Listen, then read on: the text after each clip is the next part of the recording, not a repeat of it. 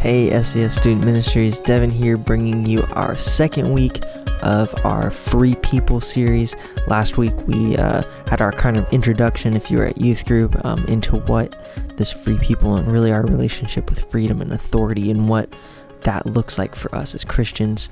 So I'm going to start off this week, and I want you to think to yourself, what is the most dangerous thing you've ever done? That could be something as a kid, something recently. I know I can think of lots of examples of doing stupid stuff when I was a kid. Like one time I wanted to practice wakeboarding, but we were near the lake, so I tied a skateboard to the back of a bike, and my friend pulled me on the skateboard, and we thought that was like a good idea to try wakeboarding. And no, it ended up with me getting a scar that I still have to this day. I've done some stuff going on some pretty dangerous hiking trips, which, speaking of hiking, that can be a pretty dangerous thing. You can face a lot of different stuff between getting lost, just being up in a high. If you're hiking a mountain, you can fall. You're out in the wilderness, there can be animals, all kinds of different things can happen. But the thing is, though, that hikes are usually safe if you're taking precautions, and your biggest risks are usually like dehydration or spraining an ankle, maybe blisters, sunburns, or bug bites, depending on where you're at. However, there are some hikes that require a lot more skill and preparation, and on these hikes you might face dangers like heights, dangerous terrain, or even an unpredictable climate that you're in. In Colorado, there are a bunch of mountains with peaks that are more than 14,000 feet above sea level. They're known as 14ers. Two of those peaks are called the Maroon Bells. So here's why the Maroon Bells are some of the most difficult peaks to climb. So the total gain of elevation is 4,800 feet. So you're going close to a mile up as you're hiking. The total length is 12 miles round trip, and it takes about 7 hours to complete. The summit is just over 14,000 feet above sea level, and there's an extremely high risk of exposure, meaning if you took a misstep and slid off the trail, your injuries would likely be severe. And there's not always the defined route up the mountain, so you often have to find your own way. People who hike the Maroon Bells know they must take precautions and prepare for these dangerous situations. And still, every year there are hikers who are injured on this hike for a simple reason. They choose not to follow safety guidelines. They get careless. They take unnecessary risks, or they stand too close to the edge. While most of us have probably never hiked a 14er like this, there's something we all have in common with these hikes.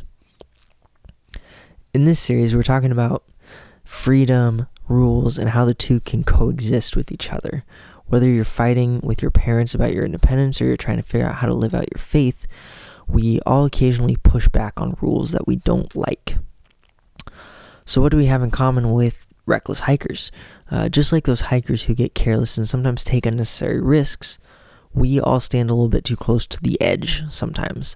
And whether that's the relationship between sex and dating, the entertainment that we watch, the words we say, or the way we behave, we often ask this question: how far is too far? How close to the line can I get without technically doing something wrong? How much can I get away with before I get in trouble? How much can I bend a rule before I break it? And of course, some rules need to be questioned, and sometimes a little rule bending isn't a big deal. But when does rule bending become dangerous to us or to others? And how far is too far?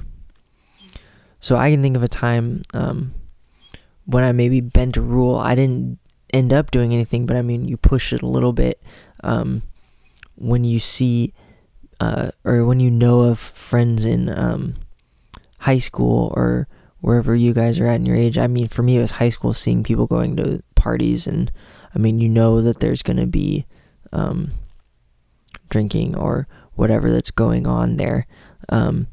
I can remember a really specific time that, I mean, it was one of the most uncomfortable situations I had ever been in, but when I was on a basketball tournament one time, a couple of the older guys that were on the team, I was just a freshman, pulled out weed while we were in our hotel room, and they just had it. They found out later that they started smoking it, but I stayed in that room probably longer than I should have. I had no intentions of doing anything, but I did push the limit of if I got caught or not in that room, because I mean, yeah, who knows? I think my coach would have believed me, but I still would have been in that room, and I didn't leave right away. I wasn't planning on doing anything. I was just uncomfortable, and I didn't know what to do, so I kind of panicked. But eventually, yeah, I did get out of the room. So if you've ever pushed a boundary, stood too close to the line, or bent a rule just to see if you could, I get it. It's part of everyone's life. We all see that. But instead of asking how far is too far, I want to give you an alternative question that will save you a ton of trouble, hurt, regret, and damaged relationships.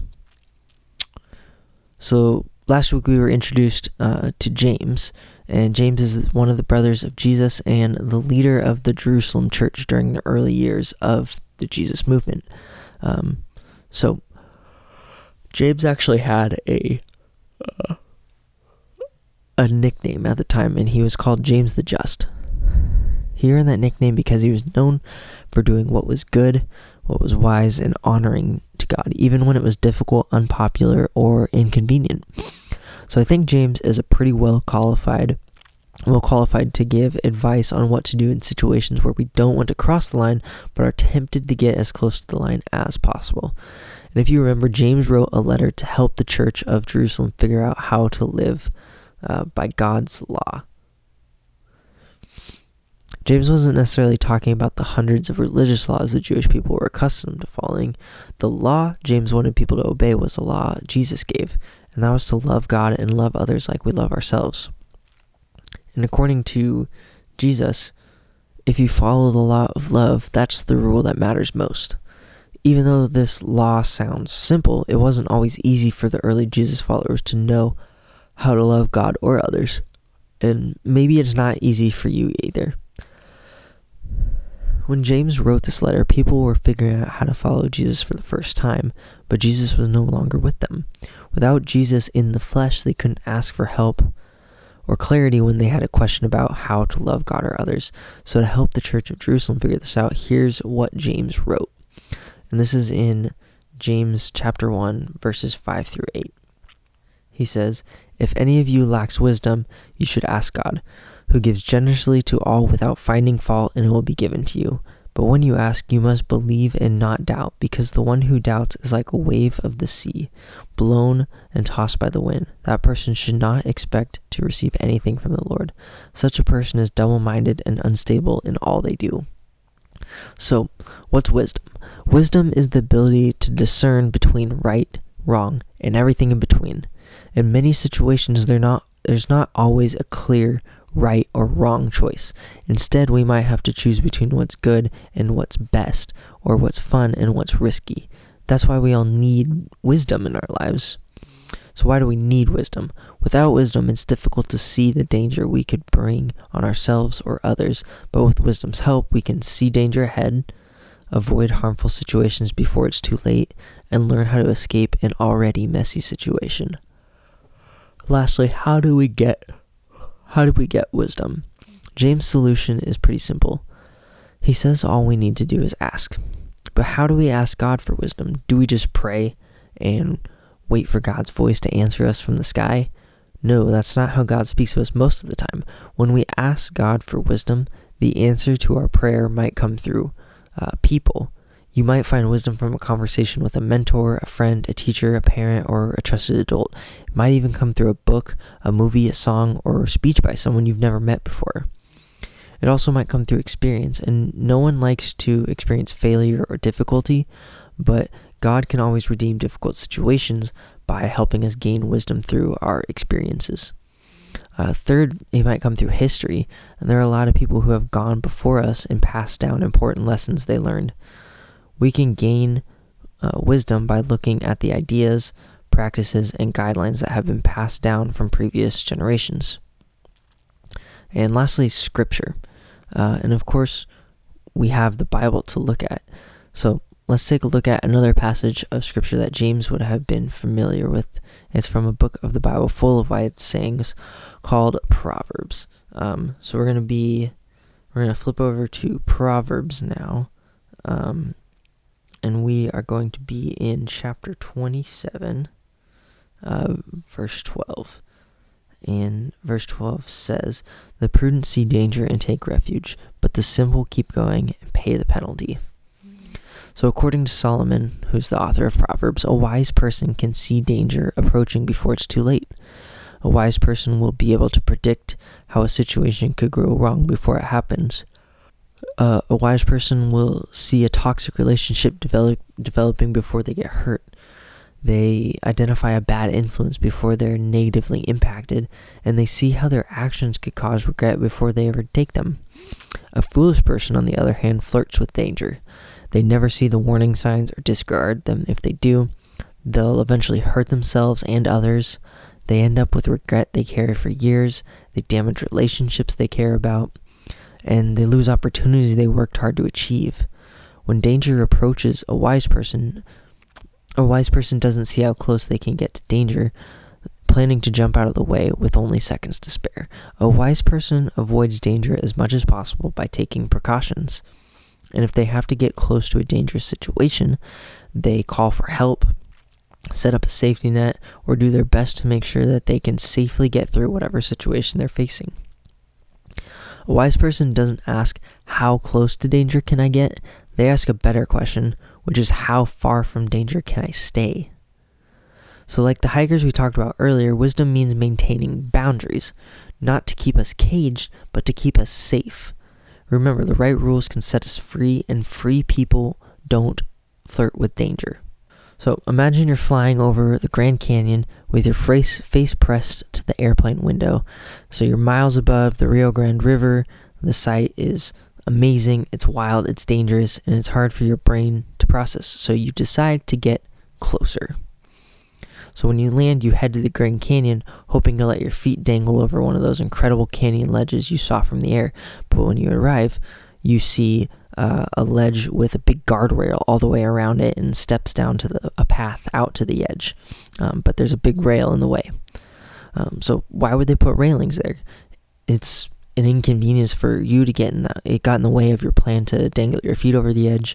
It's also an eyesore. It's this big natural beauty, and now we have this man-made construction that's in the way. So unnecessary. I mean, we're just standing near the edge of a cliff. It won't always hurt you. It's only dangerous if you fall, and I'm not going to fall, right? It's an overreaction. So yes, that logic is ridiculous, right, when we're looking at it, but it's the same logic that we use when it comes to rules we don't like. Many of the rules we hate to follow are actually guidelines designed to keep us safe. But instead of being thankful for these boundaries, we see them as enemies to our freedom. So what do we do about danger? Do we throw caution to the wind and do whatever we want? Well, no, that's what foolish people do. Or do we stay far away from danger that we never leave our rooms because we're so afraid of making a mistake? And the answer to that is no also. That's not the kind of abundant life God would want for us. You've got to have a life. So just like dangerous climbs have safety mechanisms in place to keep hikers safe, there are ways you and I can prepare, take precautions, and create boundaries that keep us safe too. So as we talked today, I'm guessing you thought of at least one line you're tempted to cross. And you're not trying to fall into the Grand Canyon, of course, but you wouldn't mind sitting on the ledge and letting your feet dangle for a few minutes. For you, maybe it's the temptation to push a boundary with your words, your friendships, what you view online, or how you behave with the person you're dating. Maybe you've been thinking, I don't want to do anything too dangerous, I just want to get a little closer to the line. So instead of dancing with danger, wise people respect and keep healthy boundaries. But where do we need to place our boundary lines? So one, respect the boundaries set for you. We're not always wise enough to know which boundaries we need to keep us safe, but trusted adults can give us safe boundaries. Parents, coaches, teachers, and mentors can all help us avoid danger by setting guardrails up for us. And yes, it can be frustrating to respect boundaries we didn't create. Sometimes the rule doesn't make sense or seem fair, but even when we don't like them, boundaries can keep us from pain and regret. Number 2 is set your own boundaries. So don't like being told what to do? Then set your own boundaries proactively. In which areas do you need more boundaries? What boundaries do you struggle to maintain? What boundaries can you establish to keep you far from danger? When you have answers to these questions, you can begin placing healthy boundaries between you and danger. So do you need to turn your phone off at a certain time each night? Do you need to wait a little longer before dating? Do you need to spend less time with a certain friend? Do you need to give something up because it often brings you too close to danger? Do you need to invite a trusted friend or adult into your life to help you make wise choices? It's not always easy to know what's wise, but like James says, if we need more wisdom, all we need to do is ask God for it. When wisdom tells us to avoid something, it's not because God wants to control us. It's because God wants to see us live free of unnecessary hurt. Remember, a wise person doesn't ask, how close to danger can I get? They ask, how far from danger can I stay? The right rules can set us free, and free people don't dance with danger. Thanks, guys. Hopefully this message is making sense, and this series is making sense. It's a little bit of a tough topic,